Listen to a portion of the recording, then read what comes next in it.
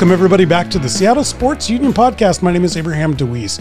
Back with me once again are Brian the Soulman, Solack, and the Damn Dirty Duck, Matthew Paige. But never mind about those worthless losers. We got a winner. We have a star. We have a champion for the people and the fan experience. Former ESPN 710 radio announcer, Danny O'Neill. Welcome. Thank you for being on our show today. Abraham. I appreciate you guys having me on. Welcome to the show. We're excited to have you. And I need to tell everybody out there, this is not former Oregon Duck quarterback Danny O'Neill. Yes. It hasn't happened in a bit. I talked to Danny O'Neill, the former Oregon quarterback, for the first time a little bit earlier this year. I think most people know. So he was a quarterback from Orange County, was actually a fairly high-profile recruit by the Ducks. Alabama and USC had both offered him scholarships. He went to U of O. His senior year is 94. And he is responsible for one of the most painful losses in my college football fan experience, because I went to the University of Washington. He was the quarterback that Rose Bowl season. And I would say it happens less frequently now, but I'd say every year or so, there's someone either via email or on Twitter or even on the air who mistakes me for that Danny O'Neill, and it takes every bit of restraint I have.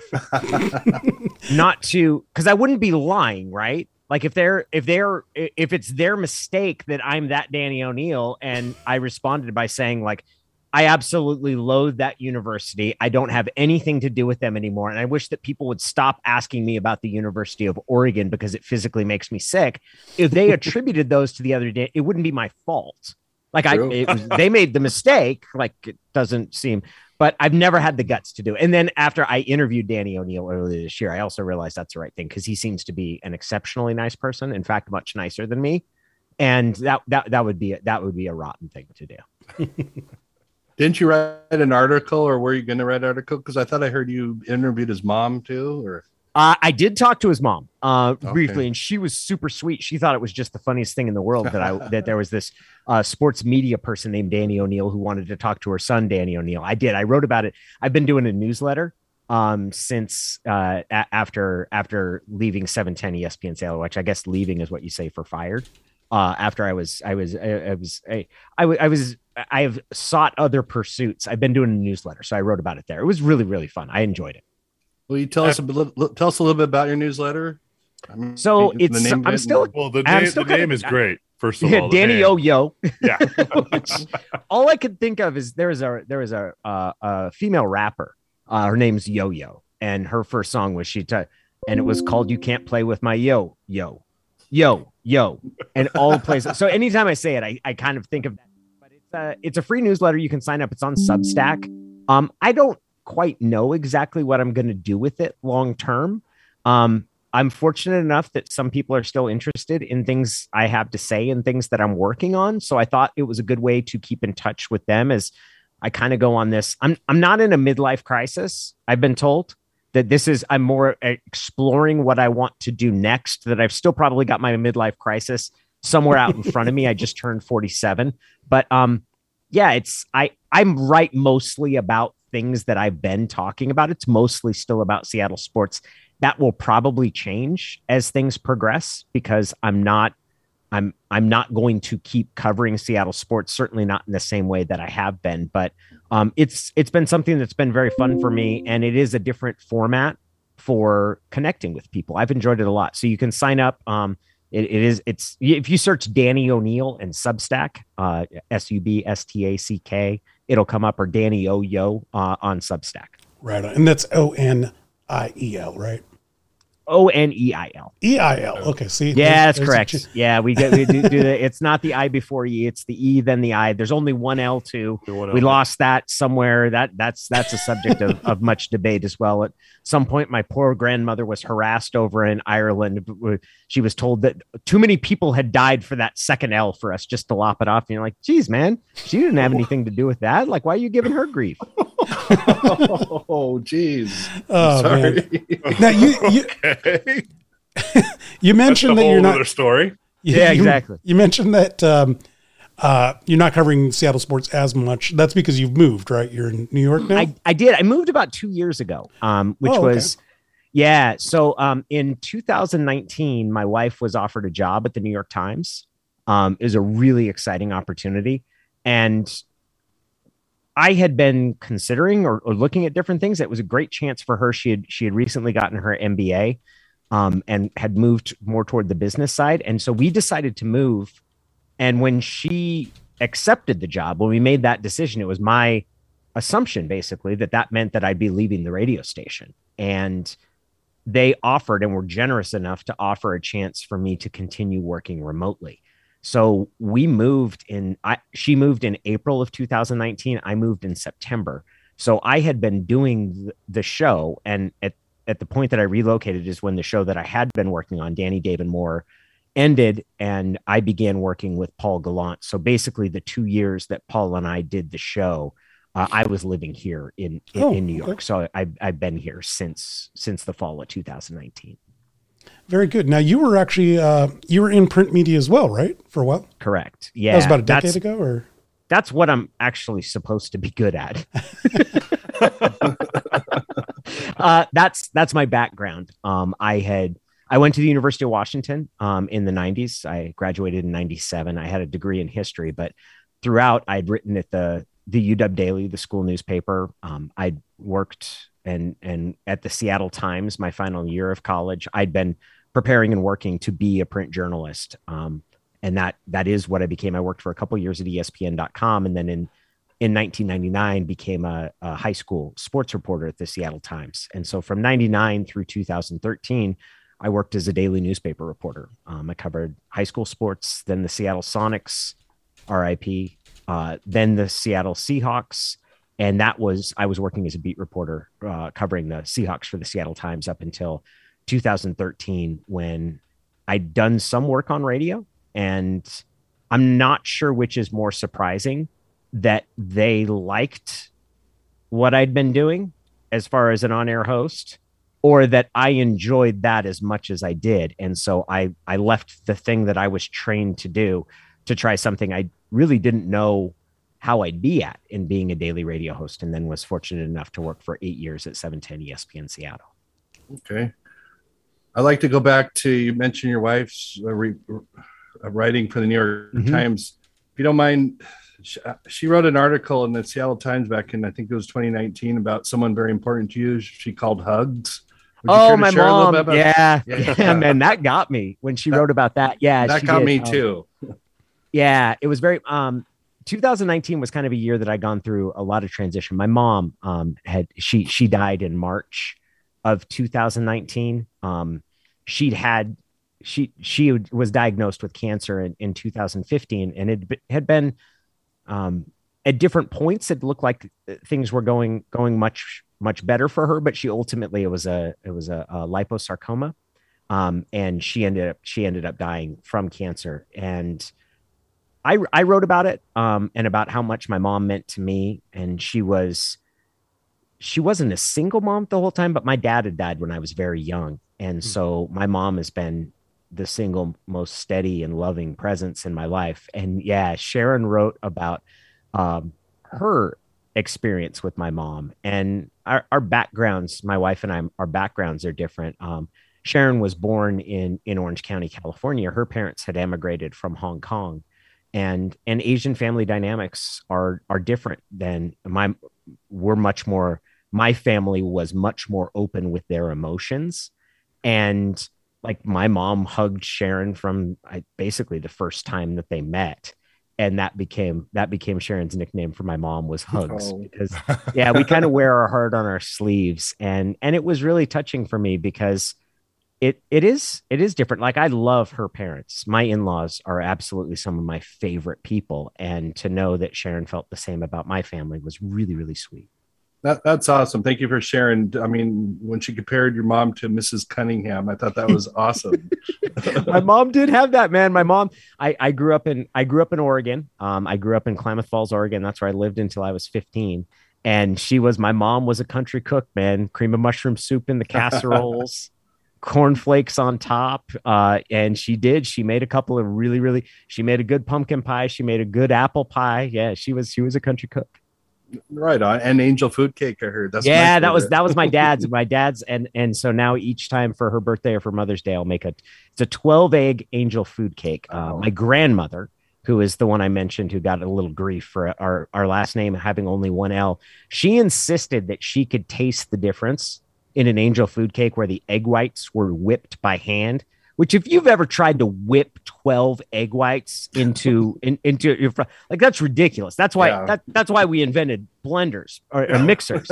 But she was insistent you could taste the difference. I use a stand mixer. I'm not so hopelessly old fashioned. But the 12 egg angel food cake is what I make for my mom's birthday and Mother's Day. Right on. I wanted to ask you, moving back towards your career there with the local beat. Your daily writing. Which sport or which team and which sport or say was most fun to write about, I guess is my question. Yeah, that's so the things that I really enjoy the most. I like writing about things I don't know about. Okay. Like the most fun for me is completely immersing myself in something that I don't really know about and getting to understand it well enough to write it. And that's something that I've done less and less of over the term of my print career. And that kind of has to do with the logistics of being a reporter. But for instance, I've just finished, it's a freelance story and it's on the DB Cooper skyjacking. It's probably going to run at some point in January. It'll run in the Seattle market. But I got it. So it was the 50th anniversary of the DB Cooper skyjacking. Most people, I think, know what the case is, but it's the only unsolved skyjacking in American history. Day before Thanksgiving, 1971, dude gets on a plane in Portland, pays $20 for a seat to fly up to Seattle, gets on it, says he's got a bomb, demands $200,000 cash and 4 parachutes. It's 1971. We don't screen people before we get on planes, and apparently we still negotiate with terrorists because he gets the money and the parachutes in Seattle. Then says, we're going to fly to Mexico City, jumps out of the plane somewhere kind of south of St. Helens, north of Vancouver, never seen from again. And so I wrote about the case, but what I ended up writing about was the FBI agent who was assigned to the case that night. And he followed that case for the final 10 years of his FBI career. He lived a full life. Like, he was 46 when that happened, and he died at the age of 94. So lived an incredibly full life, and kind of wrote about how this guy, who has become this footnote in this case, that's kind of too bad because he lived this incredible life and DB Cooper was only a small part of that life. So I wrote about it from that. And I loved the experience of sitting there and talking to his family and getting to know who he was. And he had a fascinating history on his own. He was a fighter. He became a military pilot and enlisted in the Army Air Corps in 1943. He was a lifelong pilot, learned to square dance in retirement, was sung in a barbershop quartet. I love those kind of stories. I loved learning about the UFC and writing about mixed martial arts fighting. Most of the time in covering sports, I spent most of my time covering the NFL, which is something that you get more and more experience with, and you get better at it and you write better stories. But the parts that I've enjoyed the most have actually been the times that I've written about things about which I don't really know that much and had to learn it. Makes sense. I mean, how many times can you write the Seahawks' problem is their offensive line? I mean, that's just... Yeah. Well, apparently a number of them over these past 10 years. Before we move on again, where can we look for your article? Oh, yeah, definitely. I believe it's going to run in Pacific Northwest Magazine, which is the Sunday magazine in the Seattle Times. I think they're looking at some point in January. I hope I'm not getting the cart too in front of the horse, because I submitted a draft and it sounds like they liked it, but you can never tell. They might decide I'm a hack and they don't want me disgracing the pages of their fine publication. But I think mid-January is when it's scheduled to come out. It depends. How did you leave the Times? Was there tables overturned? Was there... Which time? I worked there 3 different times. Twice I left on very good terms, and once I screwed up. The second time I left, so the first I worked there my final year of college, and then I got it was an internship at ESPN.com, and everybody was really happy for me. I came back to the Times because I wanted to be a reporter. I'd worked at ESPN and kind of decided that I didn't want to be an editor, and if I was going to work in sports, I wanted to be a reporter. That time when I left, I went to the Seattle PI, which was kind of the arch nemesis paper. Yeah. And I did it. because I wanted to cover the Sonics, and I was headstrong, and man, I wanted something new. And I all these, and that time they didn't let me back in the building after I said I was going. They dropped my desk. Like, they emptied my desk into a cardboard box, and one of the editors brought the box to my apartment. Like, loose change was coming out the bottom when I picked it up. And one of the great regret, like one of the only real regrets I have, is that I eventually got rehired at the Seattle Times, and that was 4 years later.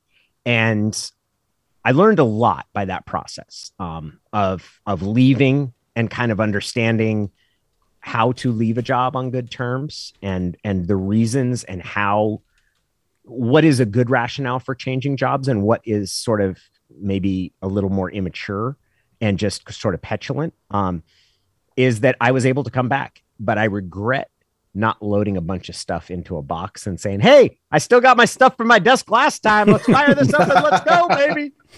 I wasn't able to do that. But then the third time when I left the Seattle Times, it was incredibly supportive. And I love that newspaper and a lot of the people there. Nice. You covered the Sonics, I know. Would you care to share one favorite moment covering the Sonics? So my favorite moment, and the thing I think I like to tell, there's a lot of really fun stuff that happened. I loved covering the NBA. It's really hard from a scheduling perspective. Because you travel a ton. Like, I was spending 50 or 60 nights on the road, and their road trips are, 3 games in 3 cities in 5 days. It's a really taxing schedule, not just on you, but I had a girlfriend, we're now married, but my wife, and we were living together about midway through my time on the beat. If I stayed on that beat much longer, I think she was going to kick me to the curb, because it's not fair to have a partner that's gone that long. And even when you're home, you're working nights. But I loved covering the league itself. I had a really good time. My favorite moment. So Ray Allen was the star on the team for 2.5 of the seasons that I worked there. I began covering that team the year that Gary Payton was traded for Ray Allen. I got to know Ray pretty well. Ray and I are about the same age. And there was one time where he was talking in particular about, he was talking about how that it was his younger sister, and how he didn't particularly like the boyfriend she had. There was some sort of issue that had come up with the car that he bought for his sister, and how the boyfriend had used it. And he was just basically, and he's kind of saying, like, one of the really tough things is that when you have a younger sister and you don't like the person they're with, you can't tell that to them. Like, you can't say that to them, because it will make them angry at you, and there's a chance it will make them more likely to hold on to that boyfriend. And my sister, now I had not bought a car for my younger sister, but was pretty much in the exact same thing, where I was like, I do not know why she's messing with this dude. And so as Ray was saying it, I was like, Ray, we're about the same age. You're probably going to make what, $88, $89 million on this contract. Like, I don't know. I don't know how long it's going to take me to get to $1 million. I might never reach $1 million in career earnings. Like, you buy art to collect. Like, I occasionally am able to afford a museum admittance, but like in this one thing, I know exactly where you're coming from. Like, we're right there. Like, This is I know exactly what you're saying. And it's like, I've got to bite my tongue about what I say, because she's going to get mad at me if I was like, oh yeah, shocking that he's not working, or something like that. You drive a Ferrari and I've got a Mazda red pickup truck, but right here, you and I were operating on the same wavelength. And because covering pro athletes, which I truly love, like I've enjoyed, and I still enjoy talking to players that I've covered, but they live a completely different life. Like, there's no way to compare what their work experience, what their career expectancy, the pressures that they face from not just their employers and not just fans, but from family, and like the expectations. It's a totally, like, they live a completely different life. But there are times where you're like, yeah, no, that's kind of the same. Like, we're in our late 20s and we're both kind of feeling the exact same thing right now. That's funny. And what's the first thing we always do as friends or relatives when that relationship breaks up, we go say, we never liked that person. When that happened, I was like, thank God, man. Oh. And then 2 days later, they're back together, and you're like, "Oh, exactly." And that's the other thing. You can't even know when they broke it up. Like it's got to be what 6-7 months, right? Before you're like, yeah. First one never takes. First breakup never takes. You gotta. Yeah.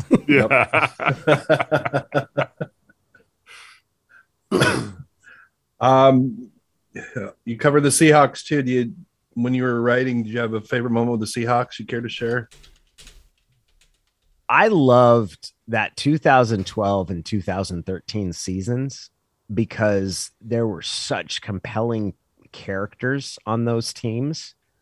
Earl Thomas and Richard Sherman and Marshawn Lynch, Russell Wilson, watching that group sort of recognize the potential that they had and then how they pulled that all together and sort of the coach, it was really fun to experience that. And to kind of have a perspective to be able to watch it happen.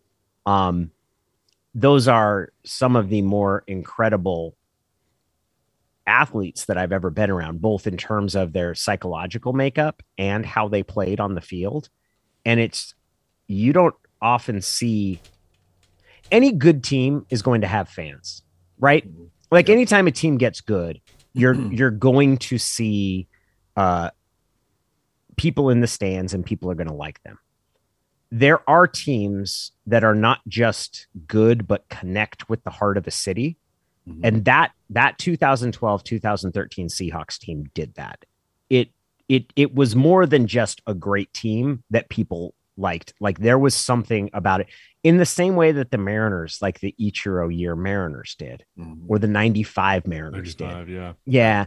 That there's something that happens where it's more than the Seahawks went to the Super Bowl in 2005 and it was a really good team and people loved the players on that team. They love Sean Alexander and they love Walter Jones and people love Matt Hasselbeck. There was something different about that 2012 and 2013 Seahawks team. And I think some of it was kind of the edge that those guys played with. Seattle's this passive aggressive city and you had this aggressive cornerback and this running back who would not be denied and just it was a really fun group. And I loved covering all of those guys. Even people say like Marshawn Lynch was difficult with the media. He wasn't difficult with the media. He just didn't want to be interviewed. And as a reporter or as a media member, if somebody doesn't want to talk to you, that's their prerogative. And really with Marshawn, it was that he didn't want other people telling his life story. He didn't like how he was described by some people. So he decided he didn't want to participate in that process. And I was one person who was like, you're never going to hear me complain about an athlete who decides not to talk. If they don't want to answer questions, they shouldn't have to. And that's their prerogative. And Paul Westphal used to say about Charles Barkley that there are a lot of guys. There's a lot of mean guys trying to pretend they're good guys. Charles Barkley's the only good guy that I know that pretends like he's a bad guy. And Marshawn didn't pretend like he was a bad guy, but Marshawn was the person who came off to some people and in some ways that he was characterized as being someone who was rude, and he was not. Like my mom, this was it would have been the first year after he retired. The Seahawks played at Oakland in their final preseason game like they did every year. And I was down there to cover that game. And I was staying at the Oakland Marriott, which is 4 blocks from like his Beast Mode store.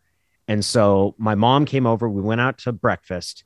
And then I went over I knew that Marshawn was going to be at his store. So I figured like, let's walk over there and see who's there. And like Doug Baldwin and a couple players were over there. And Marshawn came over and like helped my mom pick out a t-shirt, like put his arm around her, called her baby girl. Like it was just like took a picture with her that I still have. That's one of my favorite things. Like that's an example of like, yeah, Marshawn didn't ever sit down and want to do an interview about his life story. He was that's one of the most meaningful moments that a player, like really generous, like he didn't have to do that at all. Yep. And it was a great day for me and my mom. That's awesome. Yeah, I think he was portrayed wrong. Well, I think the national media took offense that he wasn't willing to answer questions. It's such a weird thing to me. Like and I guess we get it because there is a desire to have access, which I understand. Mm-hmm. But essentially, when leagues require players to talk, it's a league PR policy. Like that's not some sort of First Amendment press right. Like you don't have, as a media member, you don't have a right to get free tickets to go see a game and talk to the players afterwards. Like that's not covered by the Bill of Rights. Like that's something that leagues and teams decide on because it generates coverage, which is essentially free advertising for them, right? Like that's like the actual breakdown and mechanics of it is it's a PR function.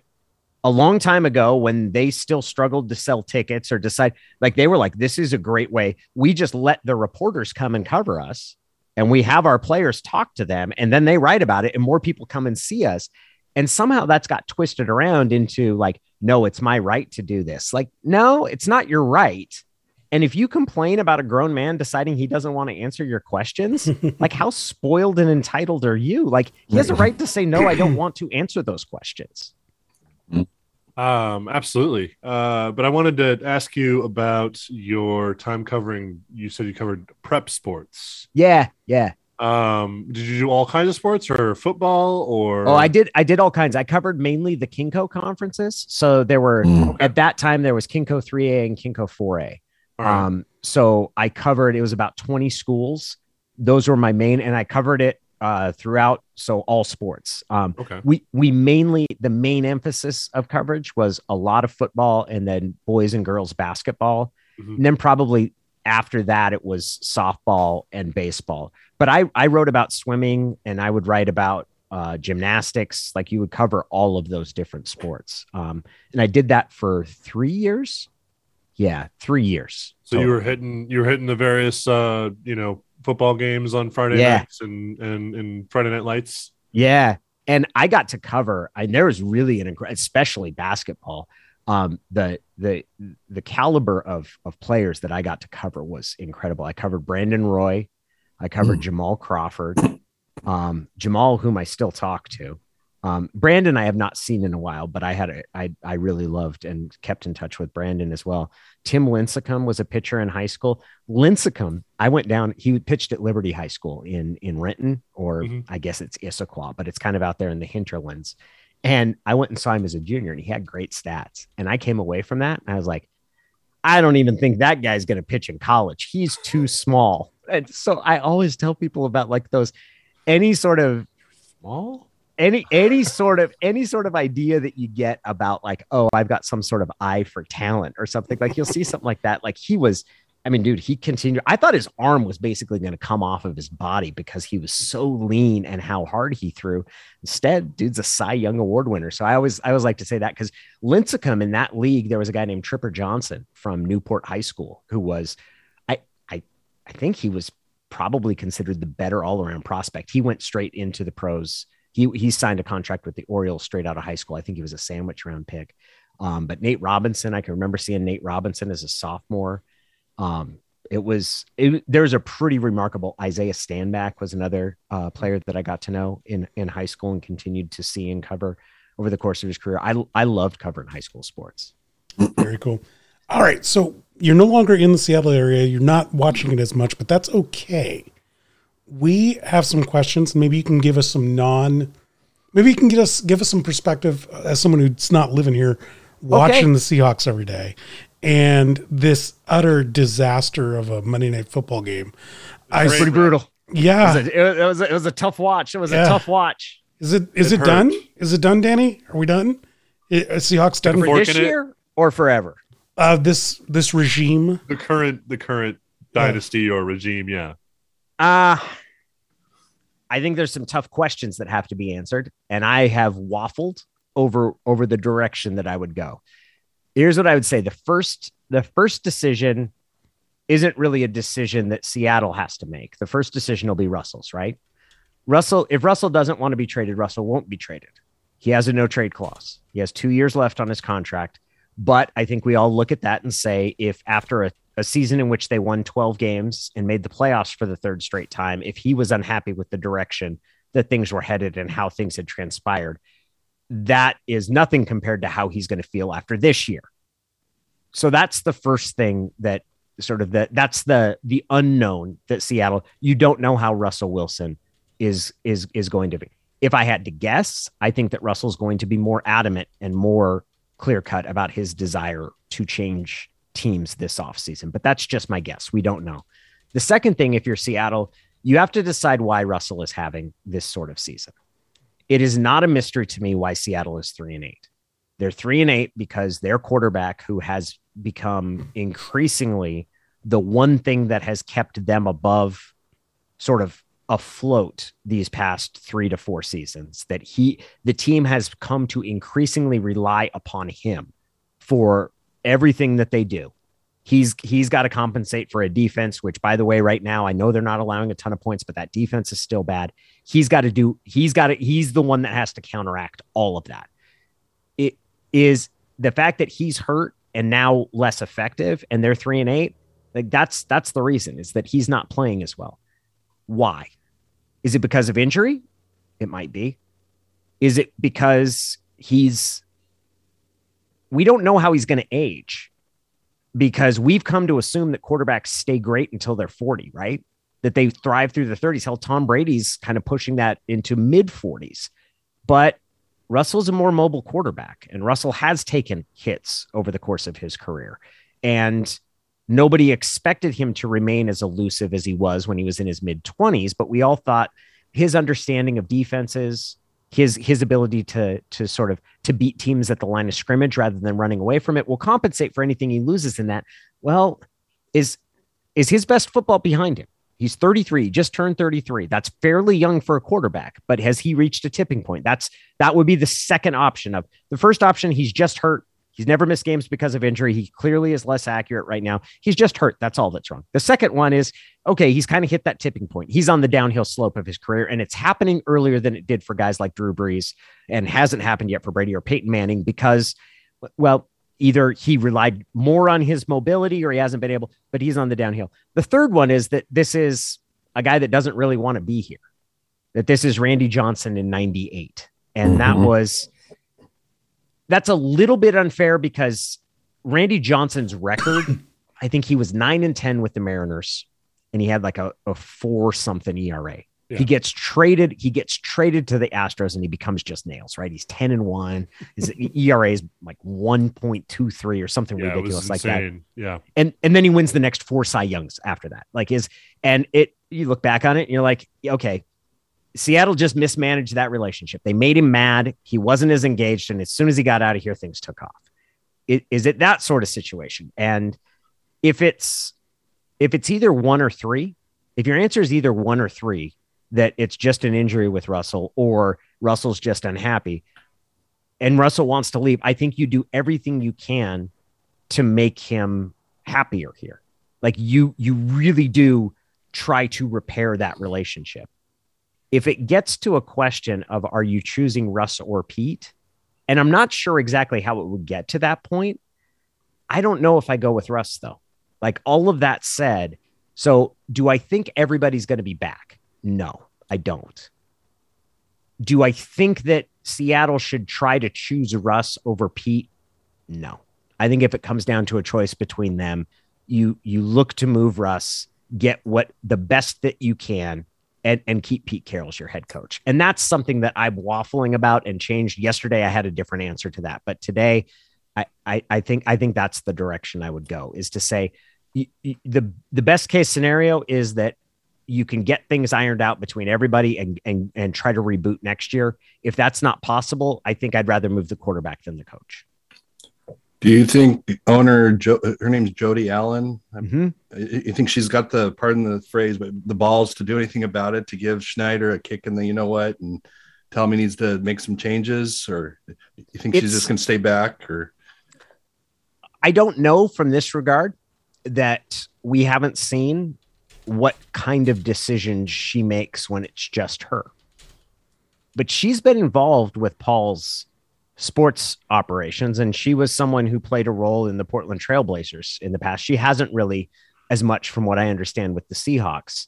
From what I know of Jody, and her practices, she's not afraid of making changes. Okay. And she's not someone who is going to be, she has been willing and at times has made decisions that have angered people and felt that I've heard her described as meddling, which is a term that often gets applied to women executives, or more frequently applied to women executives and women owners than male owners, that I feel that what we describe as strength for male leaders can often be described as somehow in a negative term for women. But yeah, I don't know, Brian, but I would say this, that I don't think that my inclination is to say that she's going to take a more passive approach than somebody else would have.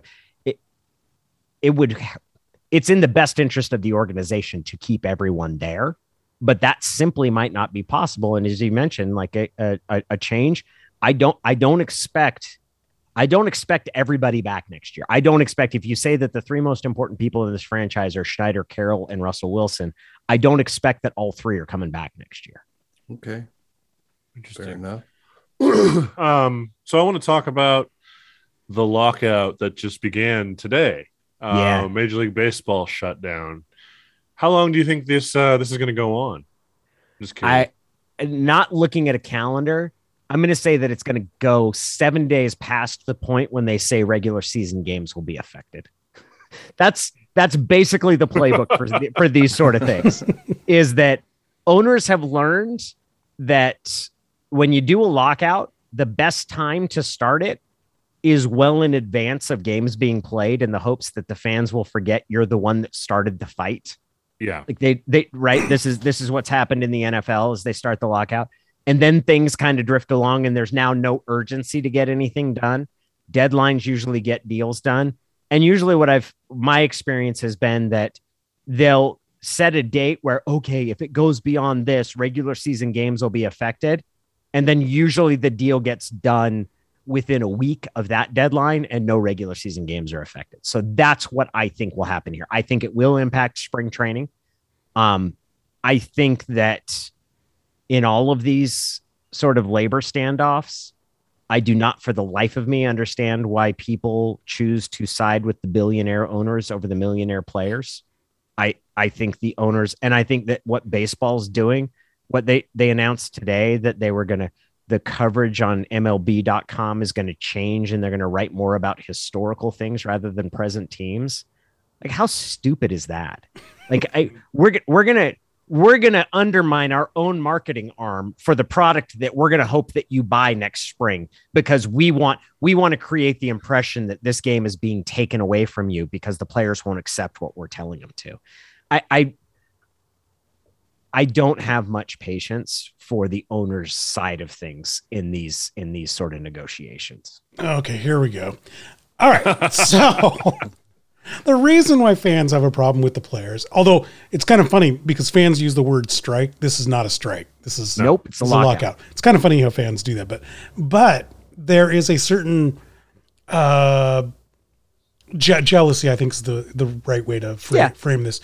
And that jealousy is, if only I could hit a homer and throw a 100-mile-an-hour fastball, I wouldn't complain. People say it all the time. They say it all the time.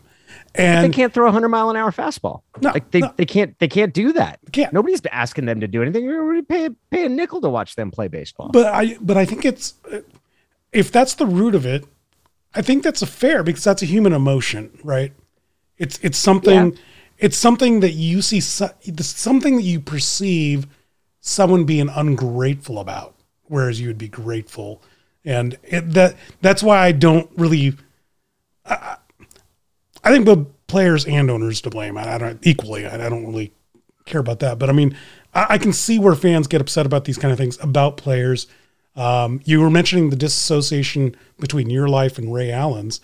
Well, I mean, until you find a commonality, it does seem like they're living in fantasy land.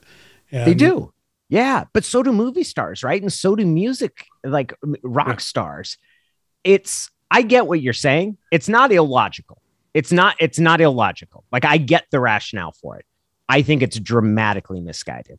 The people that make and play professional sports are the 0.005% of the 1%. Like it's so, and to think that our lives, like to think that my life bears any resemblance to Ray Allen's, like Ray Allen can do something at a level that I can't even imagine. Like the thing that he's best at, he is so much better than me at the thing that I'm best at. And not only that, but for whatever reason, society's decided that the thing he's best at is super fun to watch. So he makes a ton of money. And it's, I get what you're saying. It's not illogical, but the part of it, there's a certain amount of, I guess, the jealousy that I think it's unbecoming. And I identify jealousy as a trait that it is a human emotion, but it's something that I don't want to give into. And I don't want to let jealousy either motivate. I want to take jealousy out of the opinions that I form or the way that I look at life, because it'll end up making you miserable.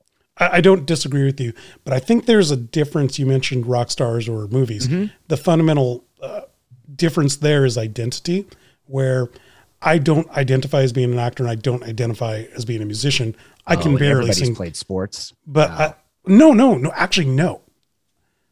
I identify with a piece of laundry, as Jerry Seinfeld would call it, right? It has the word Seattle on the front. Yeah. And that's my identity through that. Oh, okay. He says as he's wearing a fictional team. Yes, I am wearing a fictional jersey. Right, like you've got to, if there's a band you like and they do something you don't like, you can just decide to not like that band anymore. But if you've got a team that you like and a group of players on it, or you're disappointed in them somehow, like you have to really hate them because you can't just quit the team because it's your team. Like you have as much and probably more ownership of it over it than they do. I get that. Yeah. Okay. I see what you're saying. Yeah. Cause it's the community you identify with. It's your community. It's not, it's the city, it's Seattle. It's not, or the university, I mean, that's even a closer connection, but anyway, fair enough. I don't know why I'm going after a guest. So, you guys need to stop me from going after the guest. No, it was great. That was awesome. You raised a good point. Yeah, I love. That's the sort of stuff that I think is the best about these sort of discussions. No, heck no. And remember, he works with Mitch Levy too. So I do talk to Mitch, and Mitch. Yeah, I've enjoyed that. I've had a fun time talking to Mitch. Right on. How long have you known him? For quite a while. 2008 or 2009, I think, is when I started appearing on. I was covering. I guess the first time I went on his show was 2005 when I'd started covering the Seattle Seahawks. For this, that was the first time I'd talked and gone on shows with other guys at different points, but that was the first time that I'd started talking to him. And I've always enjoyed Mitch. I think Mitch is an extraordinary host. I think he's a really, really, really talented broadcaster. Yes, he is. He's a character. Seattle Mariners, are we headed in the right direction? It seems like they are. I think so. I think that there's always a danger when you have a team like last year that exceeds projections, not exceeds expectations, but exceeds projections. We know more now about how like expected wins, like what a team that does this certain amount of things you should expect them to do. And it's clear that last year's team, whether it was because of good fortune or because of the camaraderie that they had or their late game performance, like whatever, like they won more games than you would expect given the statistics that they compiled. But it's a young team. And so I do think that you're going to see improvement, that you can run into trouble when you have a team that exceeds expectations and then you bring everybody back the next year.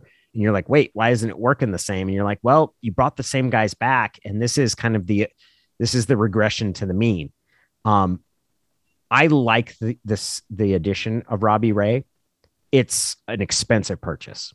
And that's a guy that signed for a 1-year, $8 million contract last year. And you're paying him $23 million a year over the next 5 years. Mm-hmm. That said, he's different. He's a hard thrower. And the big difference last season is that he fixed his control problems. And if that stays fixed, or if that becomes kind of, he's more accurate than he has been earlier in his career, I think you're going to feel really good about it. And the fact is that when you're the Mariners, you have money to spend right now. And you had to make additions. I'm much happier that they paid him as opposed to saying we'll keep Yusei Kikuchi at $15 million a year. I think that this gives a chance. He's your ace. He's going to be your best. Oh, yeah. He's your day one starter. And then you have Logan Gilbert, and then you have Marco Gonzalez. It kind of puts everybody in the right spot in the rotation now. So I'm going to ask you a question about a person that I constantly am having to defend on this podcast, and I don't know why, but Jerry Dipoto, what are your thoughts on him? What do you think of him as a GM? I'm his biggest champion on this. Yeah, I like some of the things that Jerry does. I do. Jerry makes a lot of moves, and he's a volume shooter. Like when it comes to that, and that can drive people nuts. And there are two things that will happen when you do that. One is you are going to give up talent at different points. Like you're gonna lose guys because you're aggressive and making a lot of trades and saying like, hey, let's run through these. Chris Taylor's a great example. Like that was a mistake, and that's going to happen. When you do that, you're also going to hit on some guys that you don't expect to. And I really do like some of the under the radar kind of additions that they've made. Like when they signed Austin Nola and then ended up being able to flip him as part of that deal that got like a long-term, like Austin Nola was a really great signing, and it's paid off to them in a number of different prospects. I like how aggressive he's been. I think as much as the Abraham Toro trade at the time was tough to make sense of, I think we all look back at it and you look at the money that Kendall Graveman got in free agency. Like, was that a good trade? Yeah, I think it was. So I like what he's doing. It's always hard to find in a vacuum. I think we're about to enter the point where we're able to say, is Jerry Dipoto the right guy for the job? Because he's now going to he's going to have some money, and he's going to have to make the additions that put the team over the top. I think that they've very effectively accomplished what they set out to do when they really earnestly said, we're going to step back and rebuild. I think that they've done that really well. Now, can they get over the hump? Excellent. Question for you about fandoms. You're in New York now. You've been there for a few years. You grew up here though in Seattle, so you do know the fervor and the desire to have a good baseball team, which I don't know, may be dead now. But do you notice a difference in a fan base like the Mariners versus one on the East Coast? I mean, we talk about it all the time that what we put up with, other areas don't. Yeah, it's an interesting. So there is a difference. There's no doubt about that. There is, being a Yankee fan is a much more annoying experience. Like, you are born to be more annoying than a Mariners fan. Like, it is your lot. And like there's, and they are different. Each city is different. Mets fans are very different. Mets fans are much more mellow. Mets fans do not have the sense of entitlement that Yankee fans have. Certainly New York fans are much more willing to cut loose and tell players that they stink and feel that you guys aren't worthy of representing this team. Whereas I think in general on the West Coast, people just stop paying attention. I think that's, and I think that is in some ways a regional difference. Part of it, I think, just boils down to outlook, and that in the West, there isn't that same sort of simmering anger that is just below the surface. Like, we're just more like, meh, I'm not going to deal with that. I don't think that the demanding nature of fans or the media has anything to do with why teams are or are not successful. I don't think that the Yankees have a better team because their fans and their front office demand more. I think the Yankees have a better team because they spend so much more money that they can pay their way out of mistakes that other teams can't. That there's not some sort of the Boston media does not make the Patriots great because they're unwilling to accept a loser, because up until Bill Belichick got there, with the exception of the Bill Parcells year in the 1985 Super Bowl run, that Patriots were one of the worst teams in the entire NFL. So I think that what you're talking about is real, like that people do view it differently. I don't think it explains the lack of success in Seattle that we're too passive about it.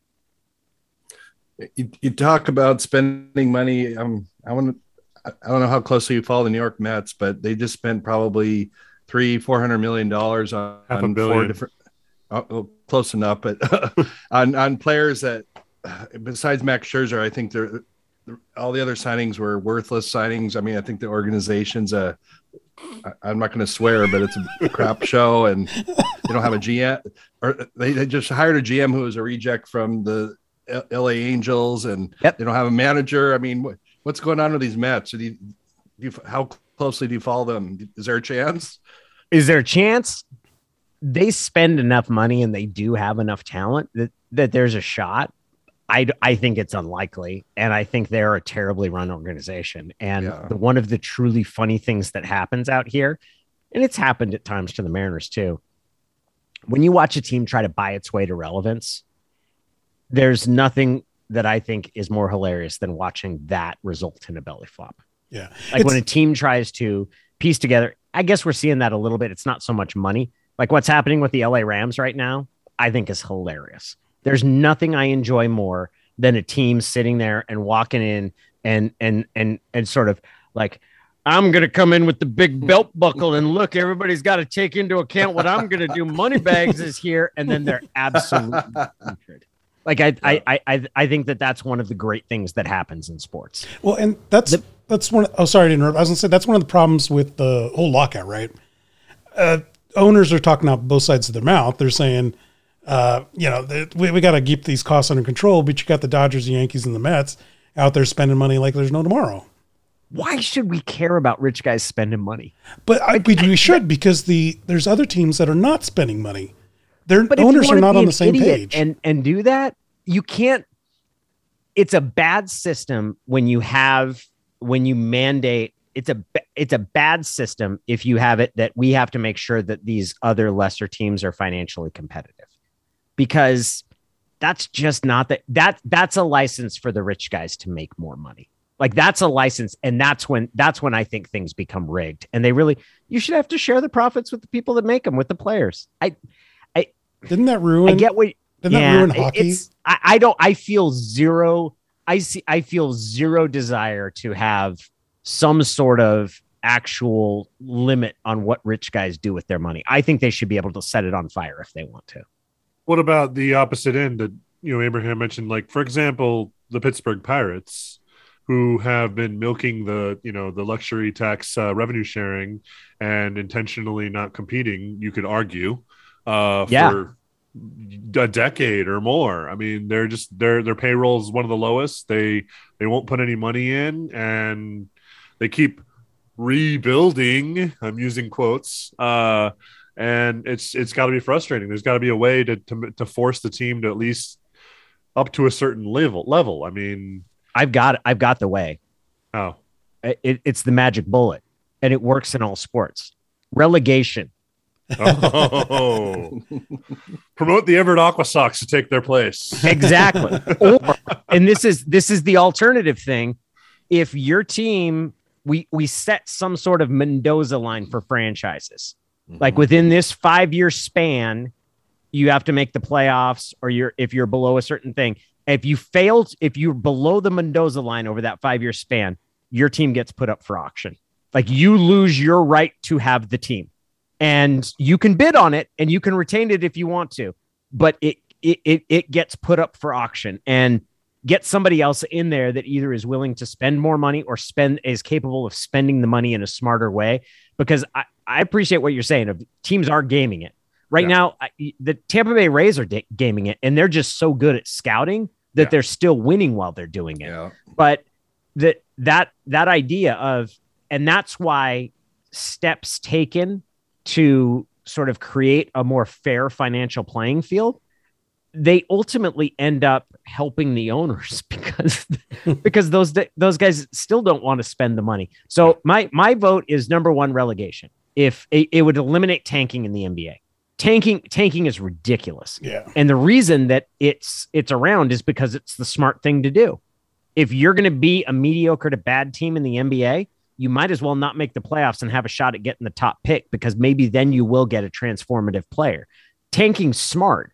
It's awful. It is horrendous for your product.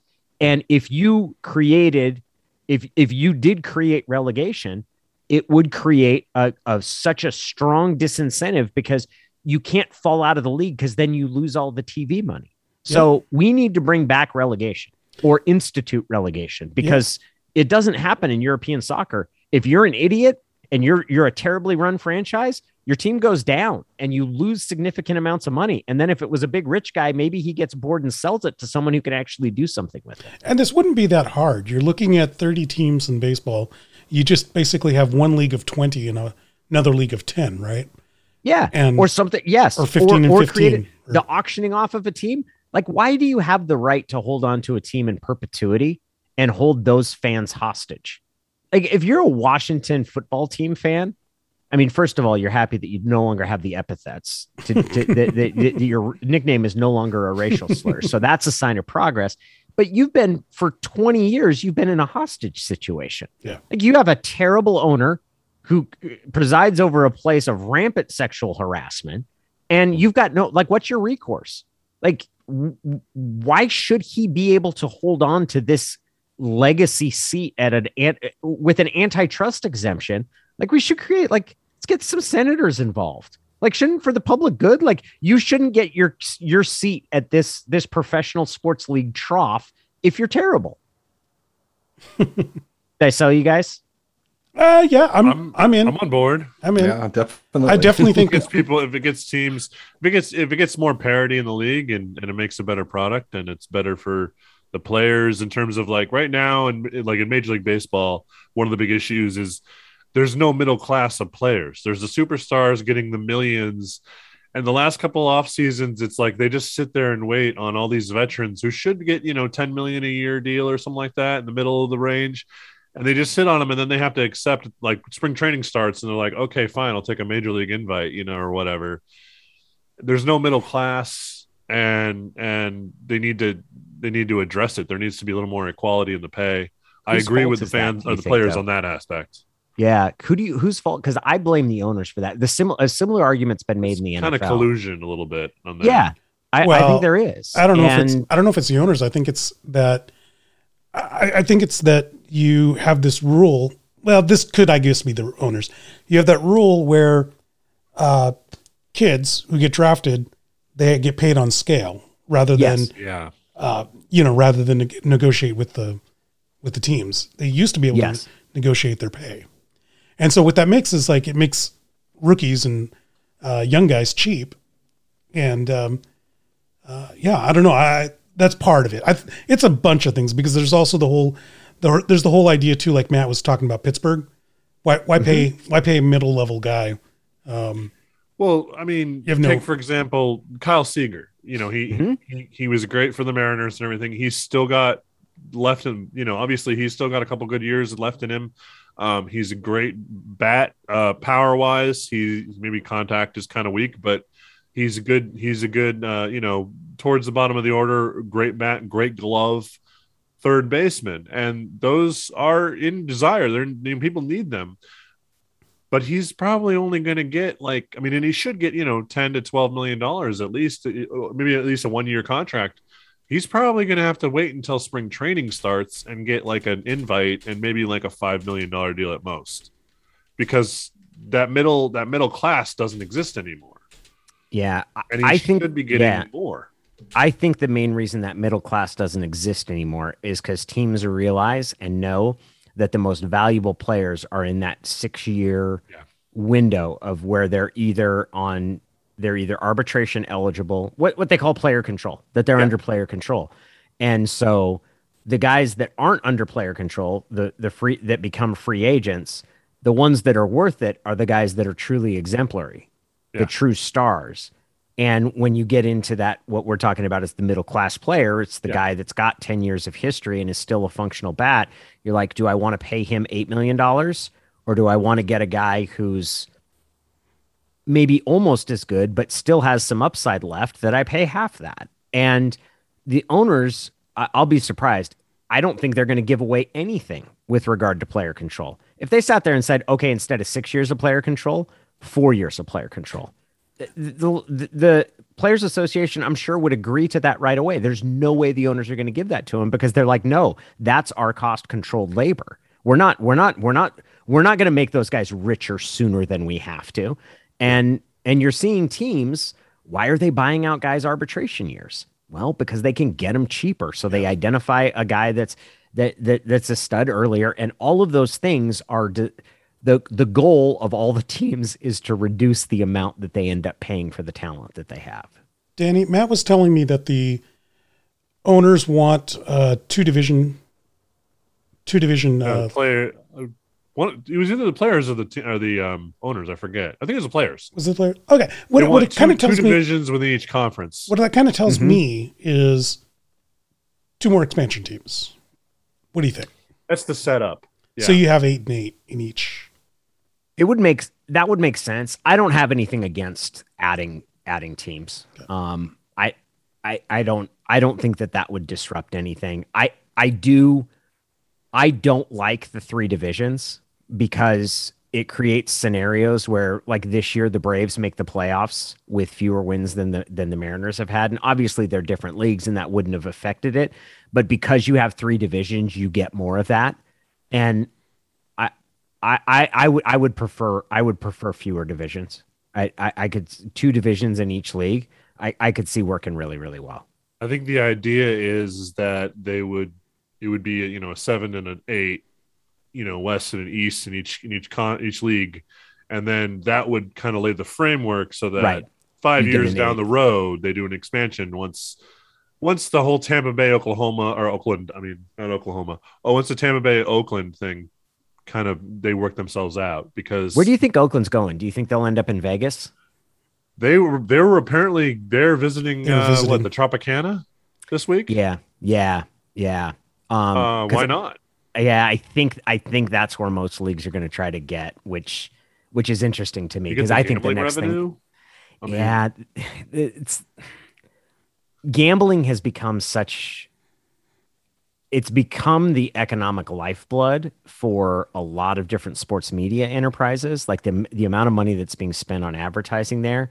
And I don't think that we fully understand what the impact is going to be socially with all of these app-driven. I'm not a gambler. I'm fascinated by gambling, but I don't gamble, and I don't really like gambling.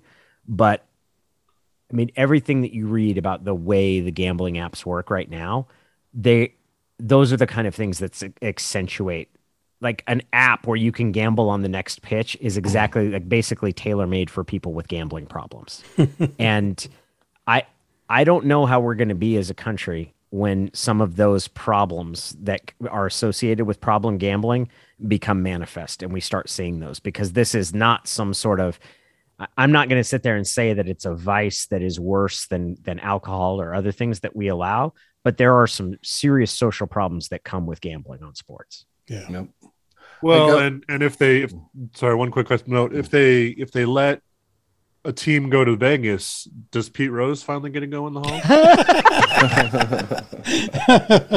I mean, love it, Matt. I agree. I love those little moments of hypocrisy. Like, okay, we're now okay with this. Are we going to let him in? Yeah. Hey, all-time hits king. He deserves to be in. Yeah. Hard to look down your snoot when you're there down just 2 blocks down from the Luxor. I got one last question for you. Danny David Moore was my favorite show, and once that show, very nice. Once that show was over, I turned off 710. Honestly, I mean, why do you think the 3 of you guys gelled so well together? That's a great question. I love both of them, and I really did. I loved working on that show. I think we gelled because none of us took it too seriously. I think that you had 3 personalities that interacted in very different ways, and none of us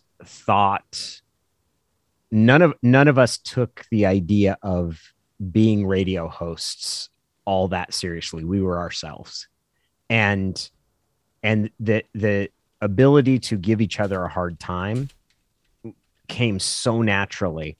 And I think it was different.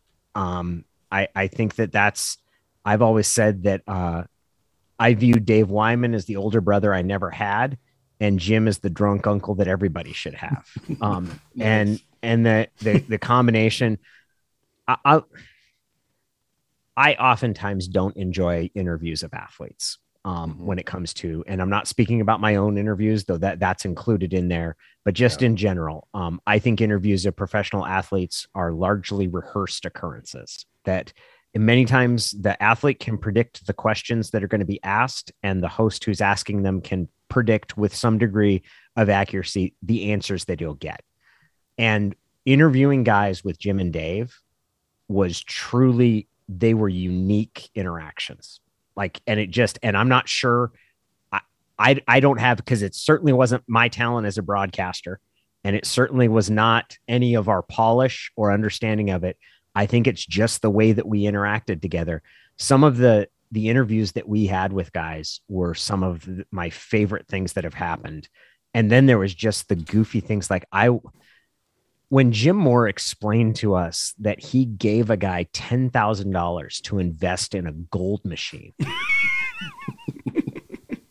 I still it is so, it blows my mind. That was now that's a significant chunk of money. And it's this guy that came over, and Jim described it as looking like a bong with aluminum foil to cover the proprietary part of what would be able to process previously unprocessable ore. And as he's telling this, he's like, yeah, that was a bad decision. And I was like, were you 10 years old? That's the craziest.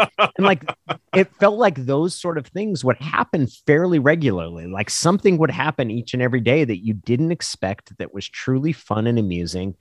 And I go back, I think it was just, it's just the oddity of the way our three personalities interacted. When I grew up, I stuttered. And I got over that probably in grade school, but I'm not a trained broadcaster by any stretch. And there were times that I would hem and haw or stammer. And there was one time where I did it, and Jim just looked at me and goes, God, you're brutal. And it was just the funniest thing I'd ever heard. It didn't hurt my feelings. I thought it was just the funniest thing. I was like, you're right, man. How the hell are we here doing this? So I'm glad to hear you enjoyed it, because I really did enjoy it. Was my awesome time working on that show. Definitely. Right on. Well, we are coming up to the end of the show here, and Danny, we always end the show on an upbeat, a positive note, and we call it the shout outs. So we make sure that we go around the table here and just, mention somebody, someone, someplace, something that deserves being heard about and promoted. So definitely we're going to go ahead and go around the table here. And also we're going to include you. And we'd like you to also, in addition to someone, someplace, something, or somewhere, we'd also like you to promote your news link again and your Twitter, etc. I'll go ahead and get this started. I want to do a shout out for the Crocodile Cafe, which is reopening. It's going to be a new location downtown, but it's where I saw a lot of great bands and a lot of bad bands. And I even saw a band called Presence of the United States that I thought was a bad band. They turned out to be amazing. Huh? Who knew? Yeah, they're pretty decent. Yeah. Matt, you're up. I want to give a big welcome to Robbie Ray. Welcome to the city. I'm excited to see him pitch here. He had an amazing. I mean, I've been keeping an eye on him for a long time when he was a Diamondback and so on, and I'm excited to see him come anchor this team. So welcome to the town, Brian. The guys usually give me crap because I have 5 or 10 shout outs every show. So I will limit it to one. I give a shout out to my beautiful wife whose birthday is this weekend, and I'm very blessed to have her in my life, and I love you, honey. Congratulations. That's very, very sweet. And is she right off the camera right now? No, she's not. Over to you, Danny. I'd like to give a shout out to Tom Douglas Restaurants. I was recently back in Seattle. I actually came on back-to-back weekends to watch the University of Washington Huskies lose to the Oregon Ducks in a game that was so pathetic that I couldn't even be mad at Oregon fans. I was so filled with self-loathing and the decision of Jimmy Lake to punt have the snap sail over the punter's head in what can only be described as instant karma. You make a decision that dumb, the ball deserves to sail out of bounds, and you deserve to wear egg completely on your face for that. But as I was back there and enjoyed, I found out that some of my favorite places were open again. Serious Pie, Lola, where I had a lovely breakfast. I'm happy to see some of Seattle's restaurants. I also ate at Terra Plata up on Capitol Hill and Little Woody's, which, for my money, is one of the better burgers in the city there at Capitol Hill. So shout out to local Seattle businesses getting back on their feet. And Abraham was nice enough to mention my newsletter, which you can subscribe to at Substack. You can search my name, Danny O'Neil, Oneil at Substack, or you can follow me on Twitter at Danny O'Neil. Great. Well, that was our show today. We want to thank everybody for listening. I want to thank Danny O'Neil for being very gracious with his time and being on this show. And on behalf of Brian Solack, Matthew Paige, I'm Abraham DeWeese, and we'll see you guys next week.